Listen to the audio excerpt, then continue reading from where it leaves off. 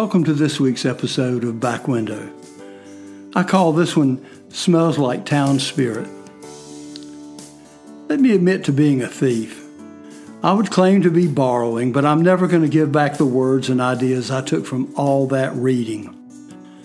Henry David Thoreau, that early hippie and transcendentalist, said it so well I can't even disguise using it. Time is a stream I go a-fishing in.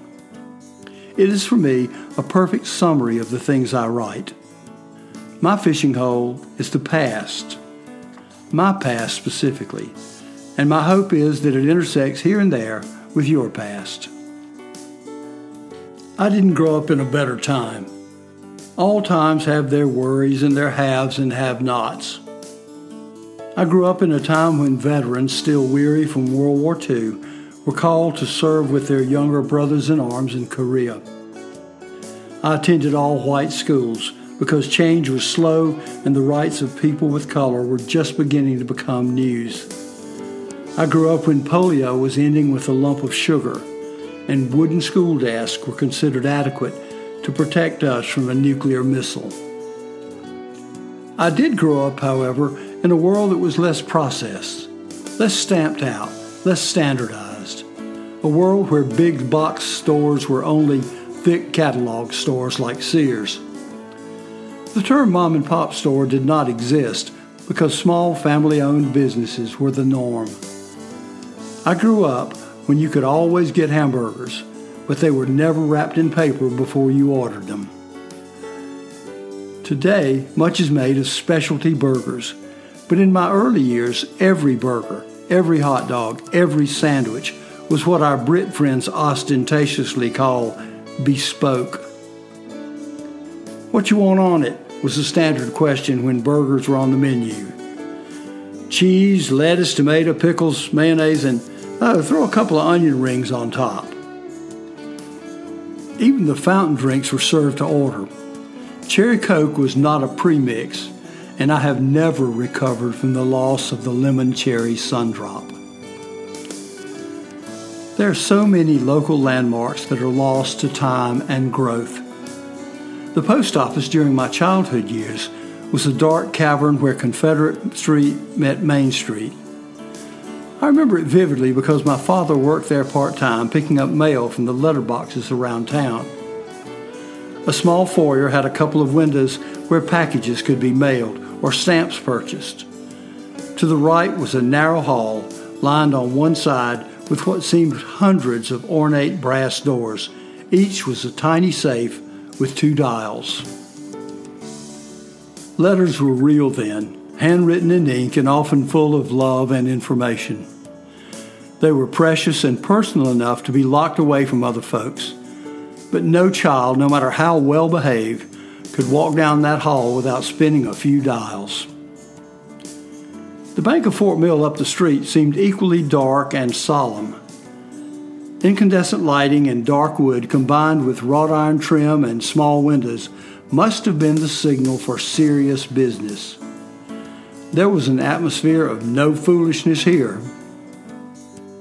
E.S. Parks, Dad's good friend, was the banker when I was young, and his daughter Linda won over the entire classroom when in 1959 she brought a roll of shiny new Lincoln Memorial cents and gave one to each of her classmates. It seemed a grand gesture. My memories are often linked to smells. When I think of Culp Brothers store, now memorialized as Culp's Corner, I smell the sweet blend of horse feed and grass seed and sawdust. Culp's had groceries as well, and there was a butcher shop and a small building in the back which held blocks of ice the size of hay bales. An ice pick was used to break off big chunks, and a machine would crush the chunks into pieces small enough to fit in an ice cream churn.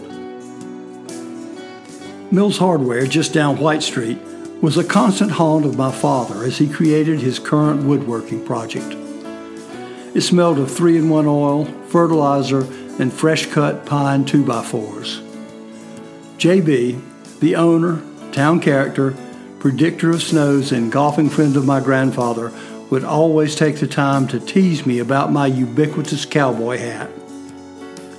When Dad needed a specialized wood screw or brass hinges for a piece of furniture he was making, Shine Sanders, JB's sidekick, would disappear up half a flight of stairs and return with just the right item. On the other side of town was Luke's red and white grocery store on the corner of Tom Hall and Bank Street. It's coupled in my memory with the whine of the bone saw and the unmistakable scent of fresh-cut steaks and pork. Luke's was a regular stop throughout my school years. Rosa Pryor, who rented Mom and Dad a room when I first joined the family, worked the checkout and often managed to give me a hug as I bought Clark bars and baseball cards. In high school, I would get my friends to buy my cigarettes there for fear of disappointing her. The Cinema Theater at the bottom of Main Street always smelled of popcorn, mingled with the sweet candies dropped on the concrete floor and smashed under Keds and Converse tennis shoes. Bugs Bunny cartoons, Red Ryder, and Alien Invasions were the stuff of Saturday matinees, punctuated by sticky floors and popcorn raining down from the balcony. Small-time bullies would occasionally target a victim with bean-like piece of Sugar Baby's candy. The Easy Pay store smell, for me, was the most memorable. Right up front were sports supplies, and there is no smell for a kid like a new baseball and a well-oiled baseball glove. I don't know of even one boy who, standing in a field waiting for a ball to be hit his way, didn't hold the glove up to his face and inhale the rich leather. When I have my car washed and occasionally splurge on the $16 wash, I ask for a new car smell. They should just list it as baseball glove. It would be the ranch dressing of car smells.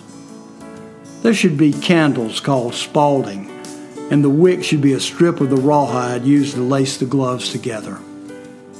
Dark businesses, Saturday matinees, and distinctive aromas are pretty much lost in the modern antiseptic world. Target and Walmart have lots of everything except individual character. McDonald's has 2 all-beef patties, but even Burger King has given up making it my way. When traveling through an unfamiliar area, my hope for a Watkins hot dog or Brandon's Grill experience usually goes unfulfilled, and I settle for a stamped frozen burger in a place that's lit up like an automobile showroom. I don't want to go back to the days of chicken pox and ashtrays on every table, and praise the Almighty for the GPS so I don't have to fold another filling station road map. I like having restaurants on Main Street, and I'm okay with supermarket sushi. Maybe it's not the past I miss, but the newness of it all. The time when you and I were young enough so that every experience startled our senses, and we could find joy splashing in a mud puddle or hearing gravel crunch under our bicycle tires. When, as William Blake wrote, we could see a world in a grain of sand and heaven in a wildflower. As we grow older and have seen and done it all, we seek out those places that startle us again. We travel to the mountains of the ocean or even to exotic countries to bathe our jaded senses in unfamiliar sights and sounds and smells, and to recapture not our past, but our sense of delight. Just as there are landmarks in the concrete world, there are mind marks in our past. You may not remember Frank Epps selling vegetables in the yard behind the old Spratt house on the hill. You may not be able to see his stocky figure, with his blind eye scrunched up like Popeye, or his bib overalls and jungle hat. You may not catch the smell of horses standing in a nearby stall, mingling with the smell of fresh cantaloupe and green beans and tomatoes.